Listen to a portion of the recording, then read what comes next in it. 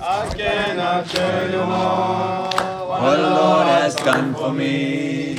I cannot tell you all what the Lord has done for me. I cannot tell you all He saved me and washed my sins away. Oh, I can sing hallelujah. Oh, I can sing hallelujah. Oh, I can sing praise the Lord. What the Lord has done for me. I cannot tell you all what the Lord has done for me. I cannot tell you all what the Lord has done for me. I cannot tell you all He saved me and washed my sins away. All right, awesome.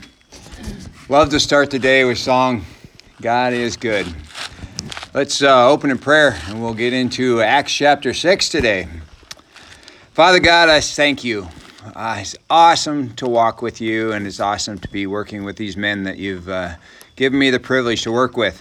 I pray that you bless our time this morning. Guide us by your Spirit. Open our hearts and minds to your truth. Help us to grow closer to you, understand you more, and live out the life that you called us to live. Help us to honor and glorify you in what we say and do today. Guide us in our study. In Jesus' name we pray. Amen. Amen. This morning we are going into Acts chapter 6, verses 1 through 7. Oh, this passage, we get to see a little bit of priorities. What's the most important thing? What's the most important thing? What is your first priority? And when we get into life in general, we start looking at eternal things. It's good to know what your priorities are. Let's read Acts chapter 6, verse 1. Now in these days, when the disciples were increasing in number, a complaint by the Hellenists arose against the Hebrews because their widows were being neglected in the daily distribution. And the 12 summoned the full number of the disciples and said, "It is not right that we should give up preaching the word of God to serve tables. Therefore, brothers, pick out from among you 7 men of good repute, full of the Spirit and of wisdom, whom we will appoint to this duty. But we will devote ourselves to prayer and to the ministry of the word." And what they said pleased the whole gathering. And they chose Stephen, a man full of faith and of the Holy Spirit, and Philip, and Prochorus, and Nicanor, and Timon, and Parmenas, and Nicolaus, and a proselyte of Antioch. These they set before the apostles, and they prayed and laid their hands on them. And the word of God continued to increase, and the number of the disciples multiplied greatly in Jerusalem, and a great many of the priests became obedient to the faith. It's a good adventure, but you see them trying to figure out what's most important here. God has purpose, and he has purpose in each one that's in his body, right? So you guys in our team, we each have purpose, and there's it's not good, bad, high, low, and we tend to make high low, but the reality is that each person has purpose. One of my favorite ones is the guy who does the cooking. Very important, right? You guys want lunch, right? So we get one guy that does that. If we all go to cook, what's going to happen with the building? We're not going to get a building, right? So, but if we all mix concrete, who's going to form it? Who's going to do the steel? So we have different jobs for different purposes. And if we all do our job well, this building goes well. And you guys are a great team. I enjoy working with you. So it is fun to see. And so we know what a team is, what unity is when we work together. God told these disciples what was important.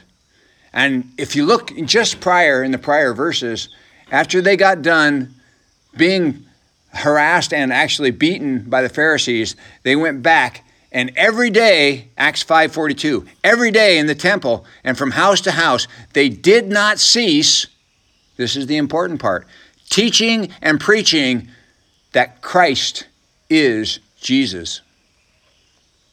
So they had their priority. They did not cease doing that, even though they were commanded to do that. This is the starting point we need to bring everyone to. Everyone needs to understand who Christ is, who Jesus is, right? The core message of the entire Bible. If you take the Bible and look at everything in it, it all points to Jesus because he is the core message of the Bible. I spent some time with some young men years ago, back in 80s. How many of you are around in the 80s? 80s? Yeah, there's a couple of you. Not many. Way back in the 80s, we spent months reading through the Bible and saying, what is it all about? How much can we boil it down to what's the main point of the Bible? And we said, we want to boil it down to a single statement, maybe, a dozen words or so. And we kept working on it. We finally came up with a summary of the entire Bible in one word. Guess what that word is? Jesus. The entire Bible is all about Jesus. That is the core message of the Bible. That is the core message that we are called to understand, get a hold of, grasp, make a decision about. And then from there, we can live our life and do something about it, right? If we decide we don't want Jesus, well, hey, live, drink, and be merry because tomorrow you die. If that's it, if you're not going to accept Christ, then this is it. But if you're going to accept Christ, then you have eternity to work toward, and now you need to change your priorities. The core purpose, after you make that decision, you have become a disciple, right? And so your core purpose at that point is to be a disciple. And what does a disciple do? A disciple makes disciples.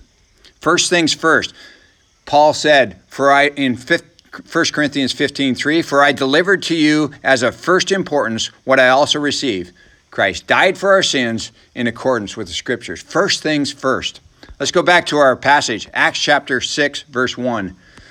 Now in these days, when the disciples were increasing in number, a complaint by the Hellenists arose against the Hebrews because their widows were being neglected in the daily distribution. Is this an important thing? It was important to those widows. And the 12 summoned the full number of the disciples and said, it is not right that we should give up preaching the word of God to serve tables. Now it's interesting in this passage, they're saying, there's a priority, and our priority is preaching the word. But they did not say, we're not going to serve tables. They just said, we need to have someone else do that because we are part of the body. And this part of the body holds a hammer. So this part of the body can't hold the nail. We have a purpose. And if we're not doing our purpose, the rest of the purpose won't be happening, right? So they identified their purpose, and then they said, we need someone to hold the nail. So they identified 7. They did not deny the need to serve tables, but only that teaching and preaching was their calling. Acts chapter 6, verse 3. Therefore, brothers, pick out from among you 7 men of good repute, full of the Spirit and of wisdom, whom we will appoint to this duty. But we will devote ourselves to prayer and to the ministry of the word. Now, my first question when I heard that was, what's the ministry of the word? What are they doing? What is their priority? I look back in the Old Testament, in Nehemiah. Nehemiah is trying to reestablish the city of Jerusalem. The walls are torn down. He's come to rebuild the walls, but he needs the people to understand their bigger purpose, their bigger picture, who God is and what he's doing. So he has Ezra stand up and speak to the people and speak out the law. But these people have not heard the law. They don't really understand it. And so with Ezra is a group of priests. They were teachers. And they went among the people. And as Ezra read, it says in Nehemiah 8:8, they read from the book, from the law of God clearly, and they gave the sense so that the people understood the reading. This is the ministry of the word. This is, guys, what I'm trying to do. I'm trying to understand, help you understand God's word. I am not God's word. I have read it, I have digested it a bit, and I want to help you see it, but I'm drawing you into his word. I'm not drawing you to follow me. I'm drawing you to follow Christ. And so I want to encourage you, and that is what each one of us as a disciple should be doing, is discipling others, is getting others to follow Christ, to come along the way. Remember, we talk about the way, right? And this is the way. And Banga is that way. That is not the way to Banga. And so when we go talk to people, we want to help them understand this is the way. Acts chapter 6, verse 5.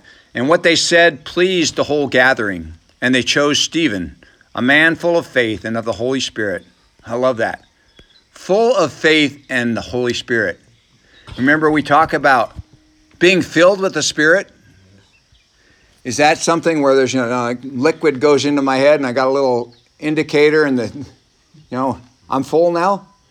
It's being focused on, wholly focused on the Spirit and his leading, not being distracted by the things of the world, right?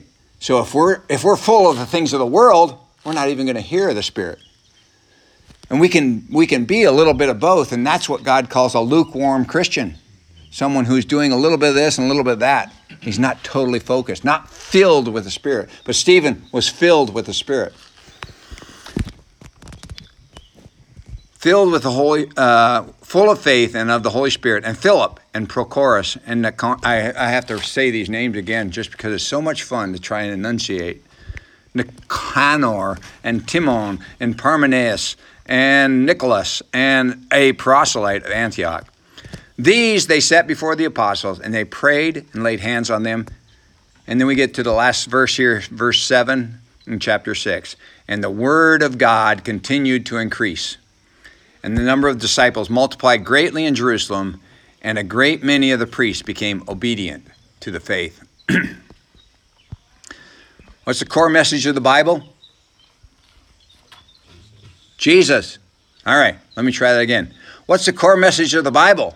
Jesus. How important is that? It's of first importance, right? If you haven't got that part, you haven't gotten anything. So we get the core message of the Bible. Are you a disciple of Christ? If you are a disciple of Christ, what's your main purpose? First of all, to be a disciple, to follow Christ. But second of all, to make disciples, right? When Jesus gave his commandment after he had been resurrected and he spoke to his disciples before he left the earth, he said, Matthew 28, 18 through 20, and Jesus came and said to them, all authority in heaven and on earth has been given to me.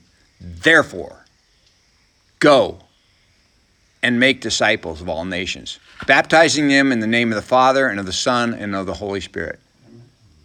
This was of first importance to his disciples. They had already made a decision about Jesus, so they had gotten that first thing out of the way. But the top priority, once you're a disciple, is go and make disciples. Be encouraging others. Help them to understand who God is. We are one body, and we all have one purpose, and that's the same purpose, to make disciples. Ephesians 4, 11 through 16 talks about what Christ did to establish his body. Paul is talking, and he says, Christ, he's speaking about Christ, and he gave the apostles, the prophets, the evangelists, the shepherds, and teachers. He gave them to the church. He created these positions in the church for what purpose? So that they could go out and beat people up against the wall and tell them to convert to Christ? No, it was to build the body up so the body could beat them up. No, but he got them so that they would build the body up. It says, to equip the saints for the work of ministry. So the church, the organization of the church is to build the body up so that the body can do the work. We don't have a body and a pastor so that we can send the pastor out. The pastor is there to send the body out and to equip them and to get them trained. He's like a coach, a football coach. He doesn't play the game. He teaches you how to play the game. He gets you in shape. He gets you running sprints. He gets you handling the ball. Juggle the football. Get your skills down. This is what I want you to do, because when you do that, you will win the game. He's getting you prepared. This is what the body is about. Until we all attain to the unity of the faith and the knowledge of the Son of God. So we need to be unified, and that's what the church is about. Getting us unified and getting us the knowledge of the Son of God. So we should be learning about him, who he is. John 17:3. And this is eternal life, that you may know God the Father and Jesus Christ whom he has sent. So we get to know. In the church, we get to know about him so that we can speak to others about him. That passage goes on. I'm going to move on to Romans chapter 12, verses 4 through 8. For as in one body we have many members, and the members do not all have the same function. So we, though many, are one body in Christ, individually members of one another, having gifts that differ according to the grace given to us. Let us use them. God calls everyone into his body for a purpose. Every one of us. Some of us form up for the concrete. Some of us mix the concrete. Some of us bend the steel. Some of us hammer. Some of us hold the nail. Yeah, I don't know. I don't think we separate those two. The guy that's hammering should be holding a nail, right?